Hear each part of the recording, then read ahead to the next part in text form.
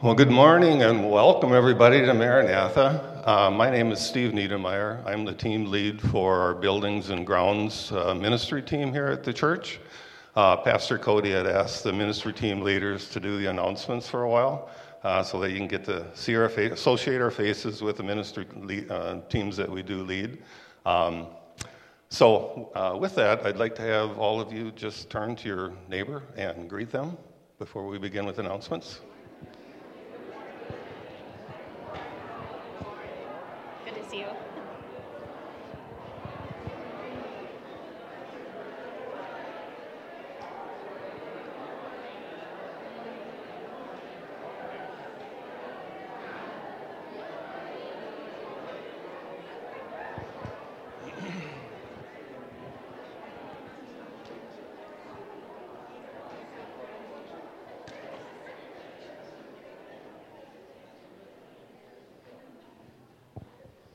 Well, that's great. Didn't realize what a difficult time the pastors have up here. Those lights really shine in your eyes. I'd like to also welcome anybody that's joining us online for the service. And anybody that's new to Maranatha, there's some yellow sheets that you can find in the pews or out on the welcome desk as you walk in. And we'd ask that you'd fill those out so we can get to know you and pray for you. And also any existing members of our church, if you have prayer wishes or even change in phone number, change in an address, if you'd fill those out for us too. And again, you can drop them off either in the offering box or at the welcome desk where you come in. Also, we have an offering box which is at the going out of the church if you have any tithes or offerings you'd like to give. So for announcements, next Sunday, or obviously this week, we have Good Friday services at 6 p.m. on Friday, April 15th. Easter services are on Sunday, and they're the normal times for our services, 8:45 and 10 a.m. And today is the last day that you can purchase some spring flowers to decorate the church for Easter, and you can take those home with you after services if you'd like, or donate them to a shut-in. I'm sure they'd much appreciate it. Some needs that we have. Benjamin House has some needs. They'd like 2 lamps, a dresser, and 2 nightstands. And if you can help with any of those items, you can drop them off at 1107 Hart Island Parkway and let them know they're for rooms 208, 210, or 211. Also, Ruby's Pantry is in need of some volunteers. Next Saturday at 7 a.m. at the Living Waters Church in Cameron, if you could come and help them load some boxes, please dress for the weather and bring gloves, and then park across the street at the Village Hall when you arrive. And then finally, the Buildings and Grounds team has set May 21st at 8:30 to do a spring cleanup around the churchyards. We did that last year and have done it previous years. We had a tremendous turnout last year despite the weather. I think it rained and snowed on us the whole time, but we had so many volunteers come out, and can't tell you how much we appreciate that to get the church looking really nice for the summer and all the events that we have. So thank you for that, and hopefully you can find time in your schedule and join us again this year as we do that. And then finally, I'd like to just give a recognition to the Buildings and Grounds team that serves so much of your needs for our church. There's a lot of stuff they do that goes unrecognized and behind the scenes, but we have just a tremendous talented and skilled group of people that are on those teams that just take care of this aging church, and like my body, we need to replace and fix things and maintain things, and the church is no different. But can't tell you how much I appreciate the skills and talents of that group, as well as many of you in the congregation that show up for things like spring cleanup or roof tear-offs or other things that we do have. So with that, just thank you so much for all the efforts that you do. Thank you. Thank you, Steve, and thank you for those who do help out with so much around this building and the other building and the grounds. Again, without having these facilities, there's much ministry that we would be unable to do. So we are very grateful. So I want to take a moment and pray. As you know, each Sunday we're praying, and I would encourage you to grab our prayer and praise sheet on your way in as I pray through some of these things, and on your way out. Take these throughout the week. So I want to go take some time right now, and let's just pray through some of the requests that we have here at our church. So join me in prayer as we lift up these requests to the Lord.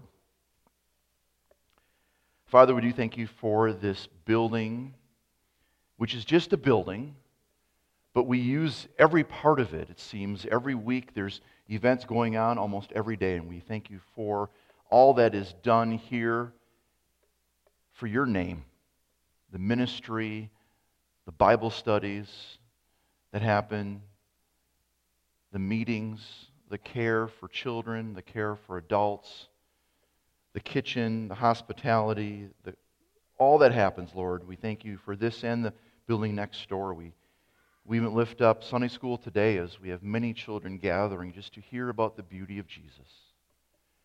So, Lord, we know that this is a building and buildings you've given us. These are resources that we want to care for. We thank you for the many hands that help in serving and caring and upkeeping.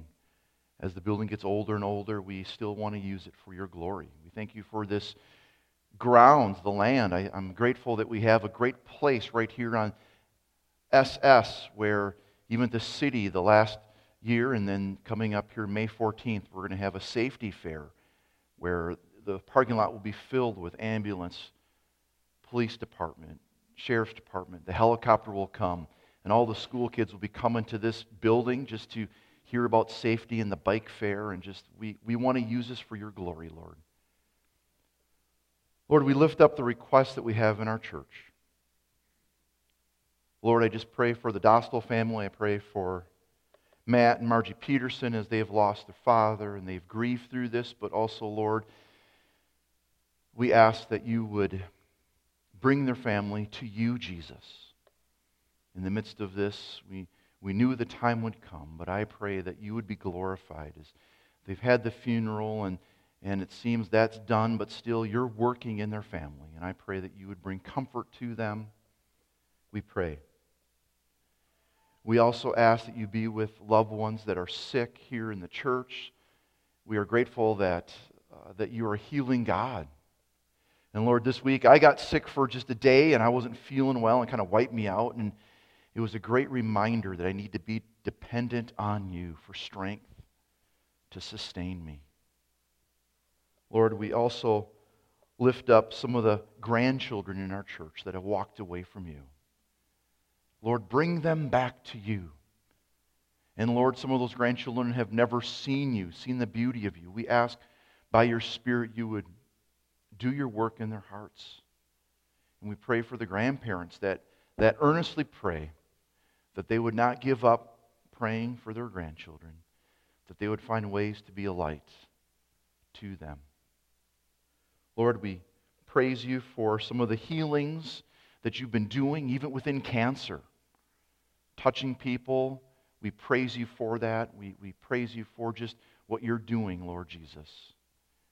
And Lord, we praise you for this past weekend. We'll hear more about it in the next couple of weeks, just the youth event that happened here this weekend. We just pray that the seeds would just grow deep into the junior high, middle school youth group hearts. We had 2 youth groups gathering together here. We just thank you for that event. We pray you would just grow deep in their hearts. May they continue to yearn for righteousness, hunger for it, and follow you in your word.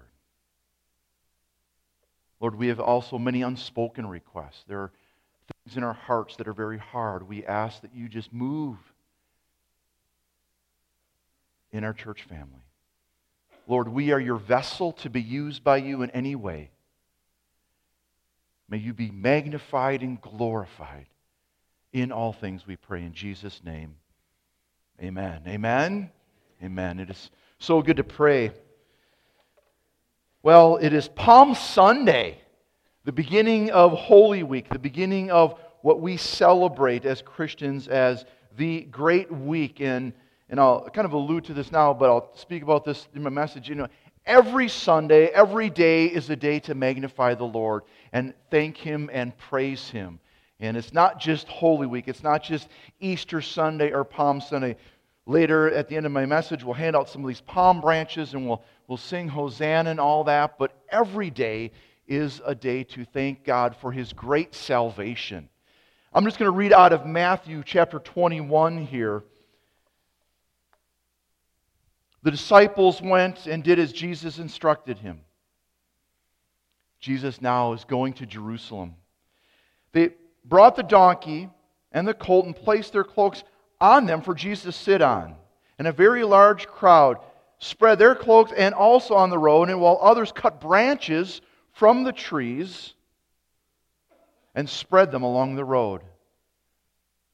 The crowds that went ahead of him and those that followed, this is Matthew 21, shouted, Hosanna to the Son of David. Blessed is he who comes in the name of the Lord. Hosanna in the highest heaven. Hosanna means save us. When Jesus entered Jerusalem, the whole city stirred and asked, Who is this? And the crowds answered. Listen to their answer. This is Jesus, the prophet from Nazareth of Galilee. So Palm Sunday is the day that we remember this great day, his triumphal entry as he enters Jerusalem. And the crowds ask who don't know what's going on, who is this? But the answer they gave, this is Jesus, the prophet. Well, if he's just a prophet, then why are they saying Hosanna? Blessed is he who comes in the name of the Lord. Why are they saying these prophetic statements about a prophet? Prophets speak of the Messiah. Is he worthy to be worshipped in such a manner where they cut branches and lay them down and say, Hosanna? Who truly is this Jesus? Is he worthy to be worshipped? Is he this Messiah? Is he more than just a prophet? We are in the book of Mark. We're taking a year and a half going through the book of Mark, looking at Mark through the lens of with Christ in the school of discipleship. And we're primarily focusing on two aspects, messiahship and discipleship.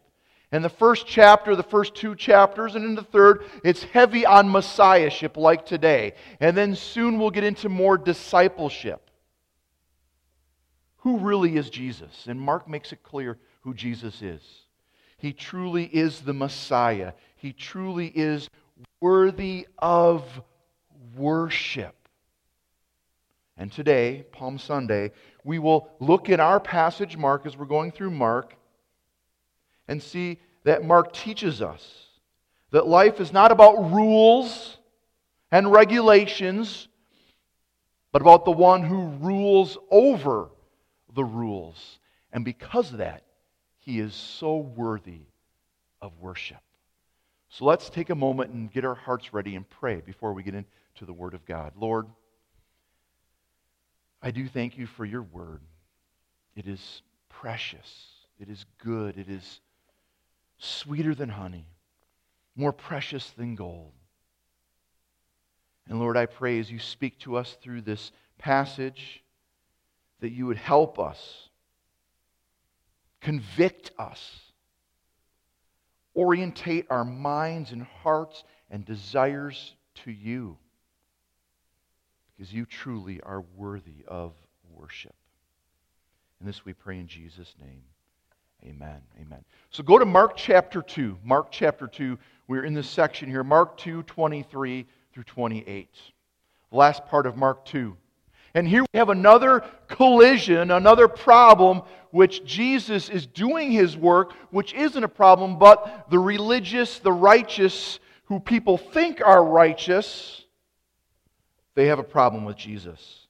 The religious establishment seems to have a problem. We have 5 paragraphs in a row here in Mark, just one after another, where Jesus is doing something, and the religious establishment has a problem with Jesus.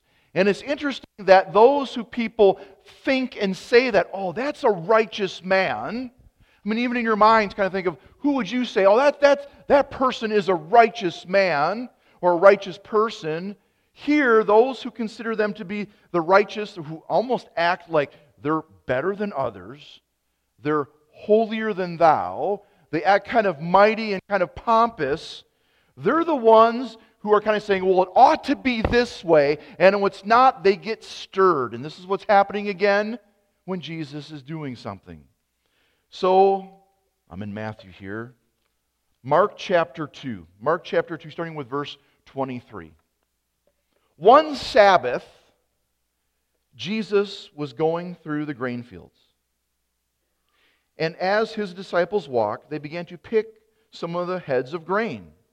The Pharisees said to him, "Look, why are they doing what is unlawful on the Sabbath?"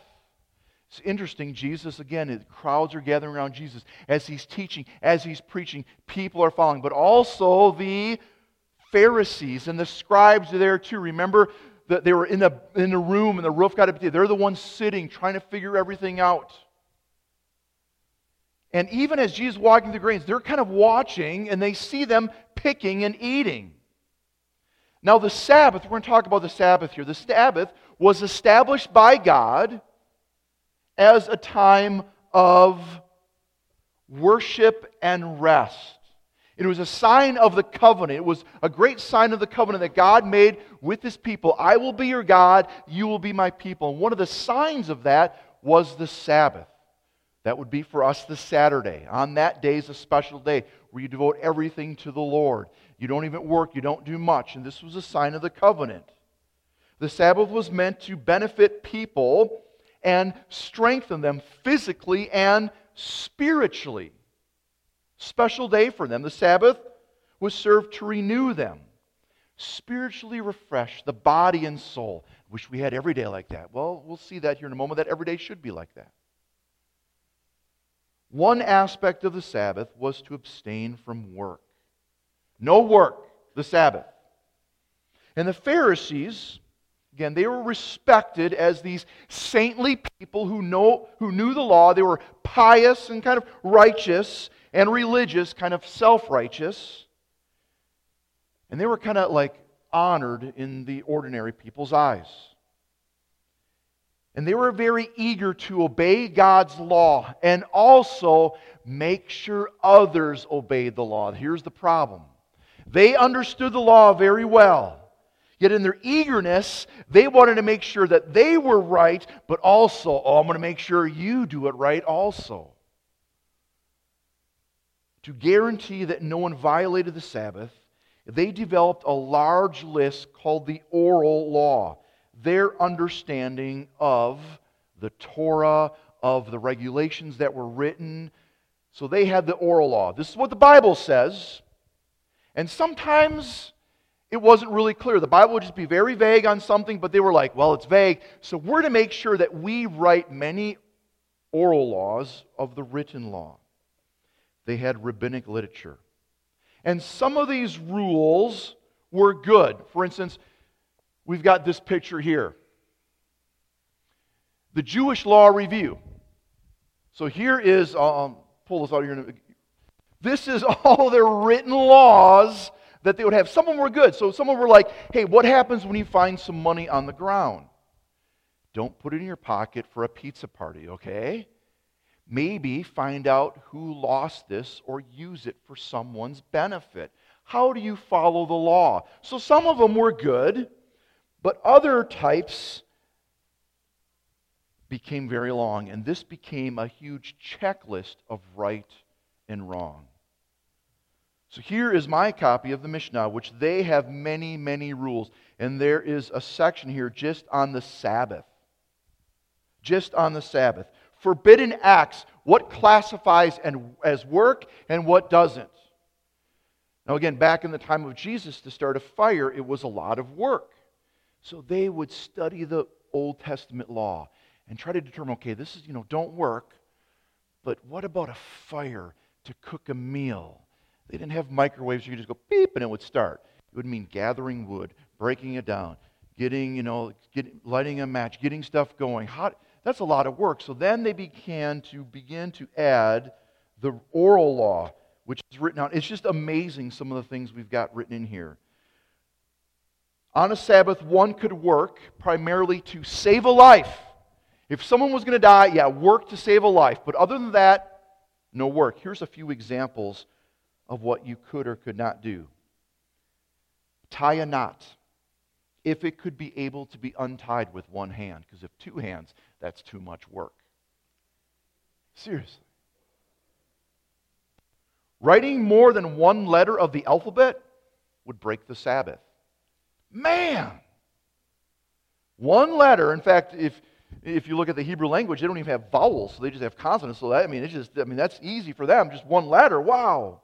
Open umbrella, clipping your nails, squeezing an orange to make juice is a Sabbath violation. So the problem was this: rules, rules, rules.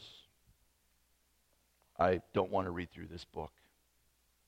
And when I read through many of these, there's like 39 main titles within the Sabbath, and in each of those 39, there's tons of little things to make sure you do it the right way.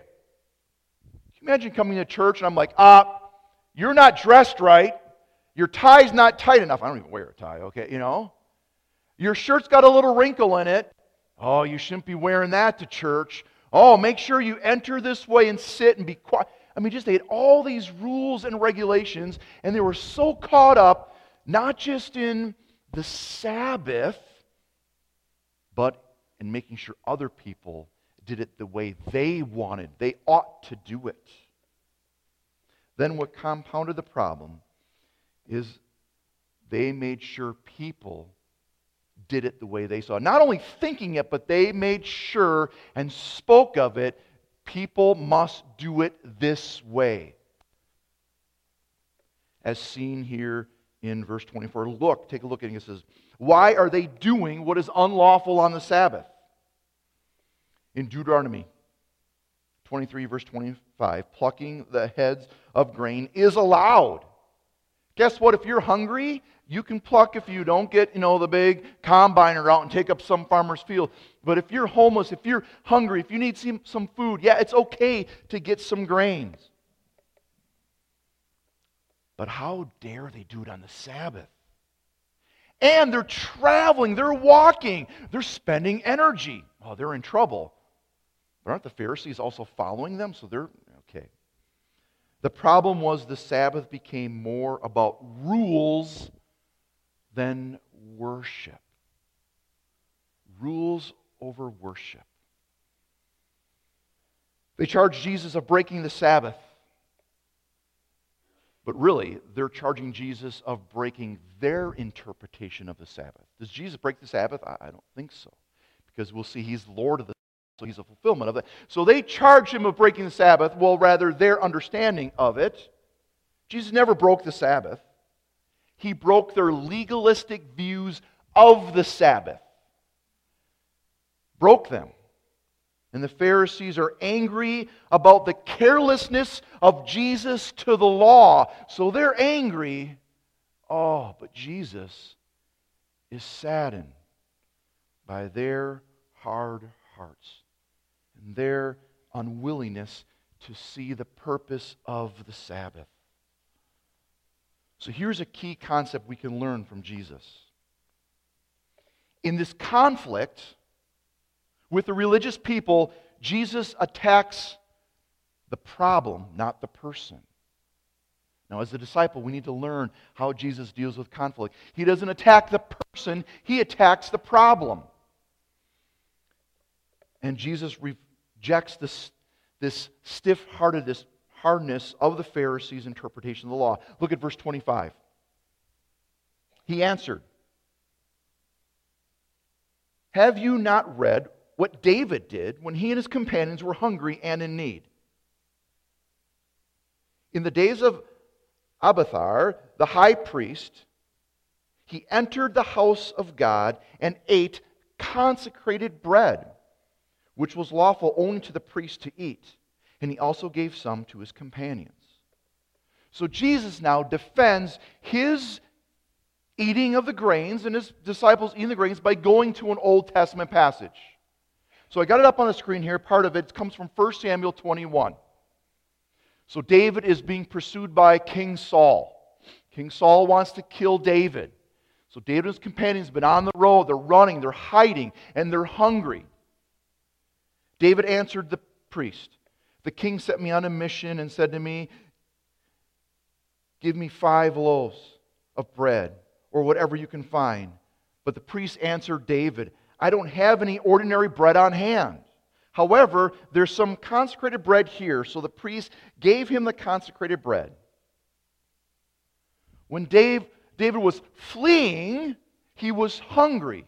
And now, at this time, he gets to the place, it's on the Sabbath, he's like, we're hungry, we need some food. And the priest's like, you know what, we don't have any normal bread. And what they would do, they have 12 loaves of consecrated, set-apart bread. And what they would do is they'd set that aside only for the priest to eat. He's like, all of our bread is gone, but we have this special bread that on the Sabbath they would replace and reserve only for the priest. And what the priest did, he said, you're hungry? I'm going to give you this special bread. Here David broke and violated the law, since only the priests were able to eat this. And special bread. Yet, in this passage and throughout the Old Testament, God never judged David or punished the priest for it.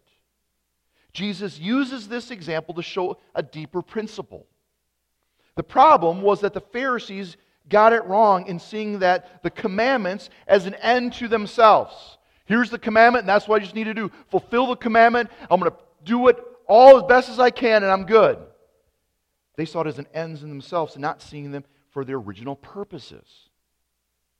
So much time was analyzing, trying to nitpick every aspect, and this is a modern. I'm sure they probably added more to this. They were so nitpicky and looking at every little fine detail. They were analyzing the lesser commands of the law instead of the important ones. Or as in Matthew 23, as Jesus dealing with this and their interpretation of the law, woe to you teachers of the law and Pharisees, you hypocrites. You're analyzing these rules and regulations and you're missing out the purpose of the law. And the purpose of the many laws, there's 613 laws written in the Old Testament. And the purpose of the laws are shown in 3 areas. Let me share these 3 areas. Number 1, to provide for the people. These laws were given, number 1, to provide. The Sabbath was very practical. Everyone needs rest for the body and soul. You cannot keep going day after day after day without rest.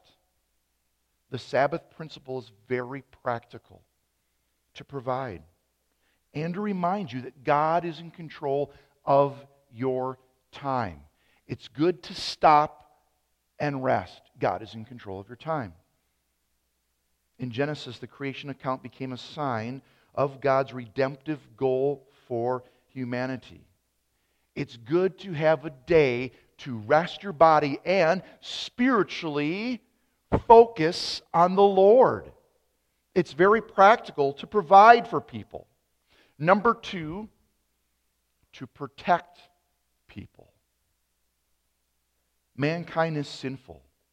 And if you look through the laws, the 613, some are just for the priests, some are for foreigners, some are for household codes and stuff. Many of these are to protect, to keep people from violation of God and with others. How do you keep right relationship with God? Well, here's some laws that we have for you. Here's some rules to help govern even within your friendships in your neighborhood. Just as today we have laws that protect people from harm. One of the rules that's very good to have in your household, don't play with matches. How many like that rule? Don't laugh. Yeah, raise your hand. Yeah, okay, yeah. Don't play with matches. It protects you and your children and your household. Many of the rules were like that. So to provide, number 1, and to protect. So these first 2 reasons are what Jesus talks about in the next verse. Take a look at verse 27. Then he said to them, The Sabbath was made for man and not man for the Sabbath. The Sabbath was a gift given by God to us. It's a gift to serve mankind. So the Sabbath was to serve mankind. The law, the Sabbath, was not to become a master over people, not to harm them, but to serve them. Having a list of extra outside of the Bible rules, having a document to say, oh, you better do it this way, this can keep people hungry, literally and spiritually hungry from worshiping the Lord. That's not what God intended. He gave His laws to bless us, not to give us a series of rules so complex and hard that keep us from Him. If the Sabbath keeps you, and your interpretation of the Sabbath keeps you from God, you're missing out. What is more important? Rules or people? People are more important. And that's what the Pharisees didn't get.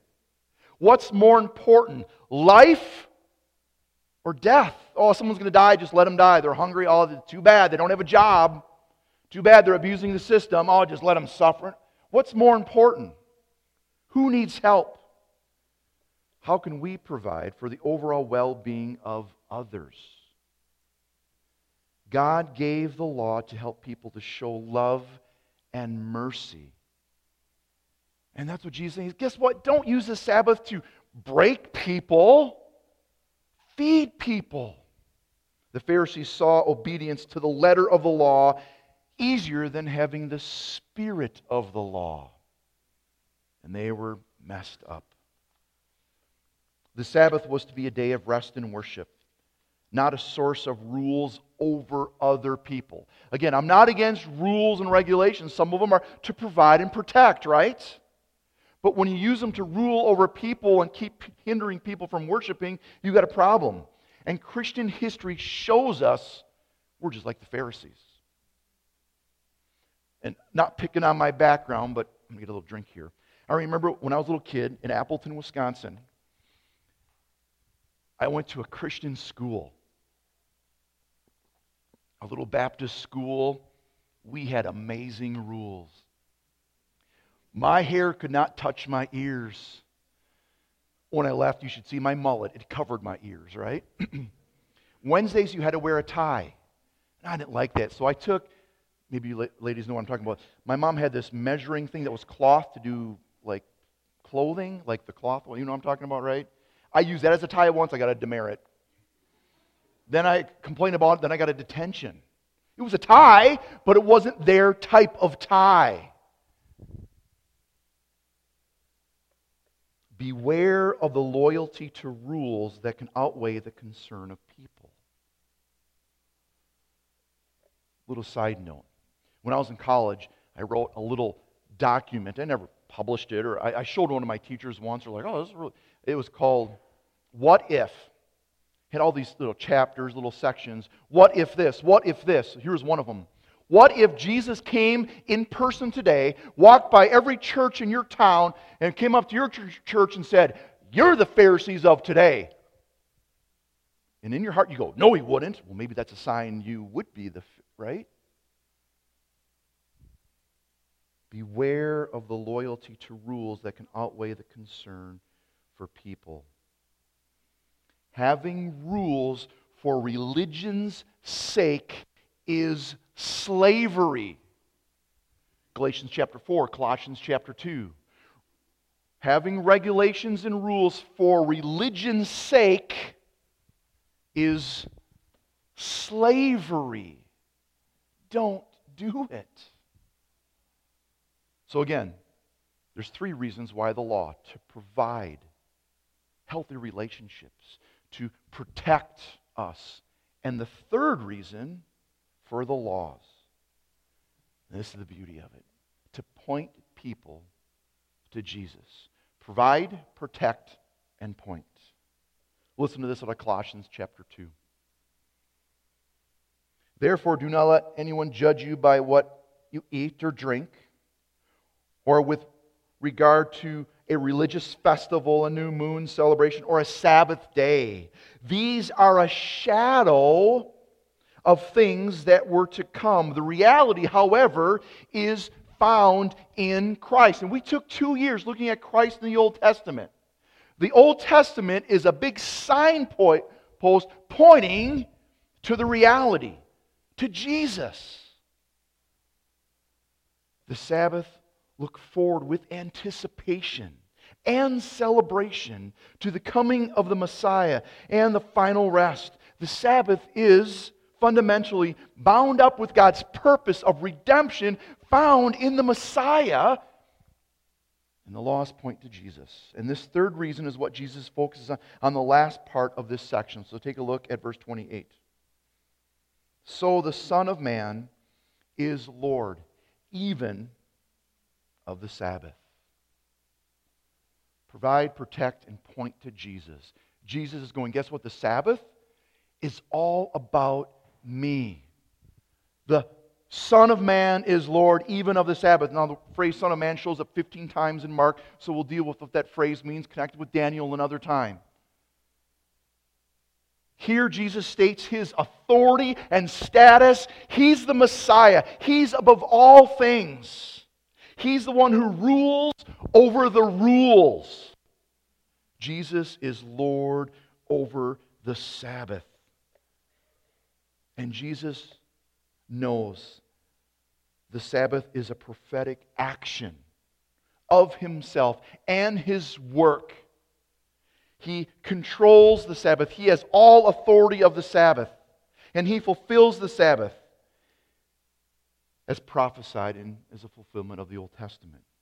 And to fulfill means to answer it, to be a realization of it, to show the true meaning of it. And Jesus said in Matthew 11 that He is their rest. So another aspect of this Sabbath controversy here is found in Matthew 11, where He's got a Sabbath problem they're dealing with in Matthew 11 in the middle, and then in chapter 12, and right at the end of 11, He says, guess what? I'm your Sabbath rest. Come to me, all who labor and are heavy laden, and I will give you rest.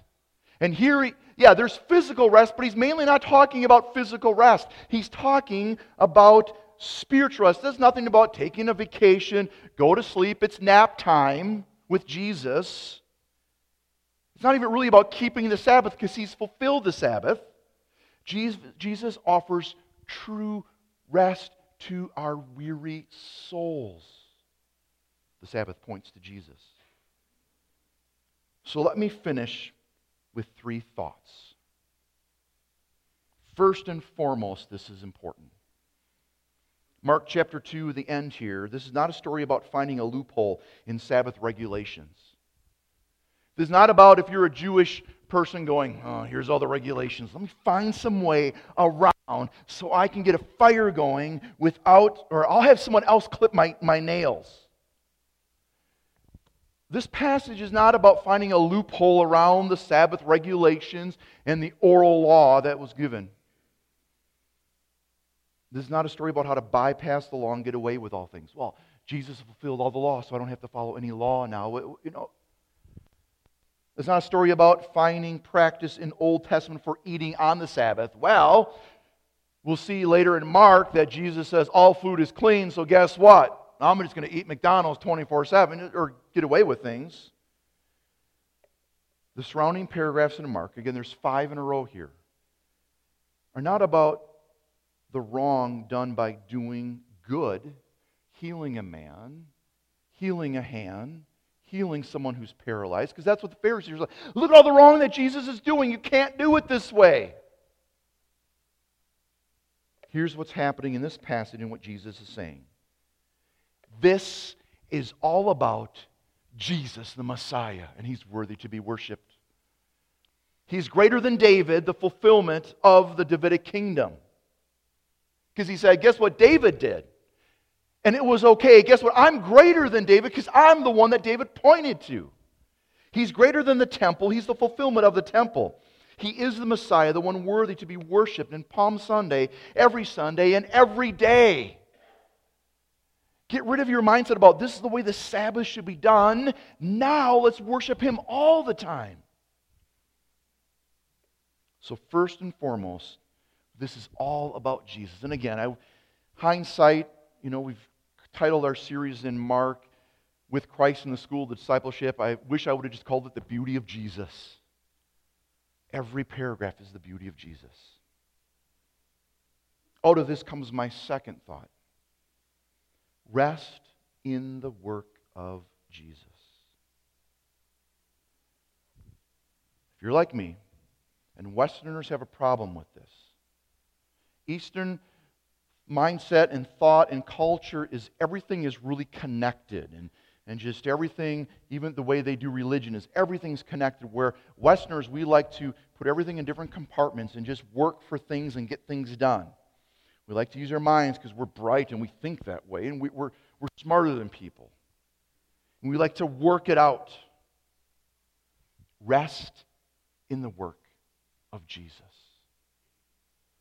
He is greater than the Sabbath because He's the fulfillment of the Sabbath. Don't, in disbelief, try to work out your own peace, your own rest, and your own salvation. Enter into God's rest found in Jesus and cease from your own works and find rest through faith in the realization of Christ's work for us. He did it. I don't have to. Isn't that wonderful? Jesus, Lord of the Sabbath, brings rest and satisfaction that not even the Old Testament Sabbath could bring. Because doing all of this, physically maybe you might be restful, but in your soul you are weary and tired. And Jesus brings true rest to the soul. Jesus has opened the way for His people into God's heavenly rest. Hebrews chapter 4. Read it sometime. We now have this spiritual heavenly rest in Christ. The physical rest of the Old Testament has become the salvation rest of the true Sabbath in Christ. Hold on to Jesus. Take His yoke, as He says in Matthew 11. He is that great rest. And to experience God's Sabbath rest is to cease from your own works and trying to say, God, am I good enough? Here, I'll do this so you can love me more. God, I can work out my salvation so you'll approve of me. Trust in Christ. Seek to be justified by His work, not yours. Jesus is the fulfillment of the Sabbath.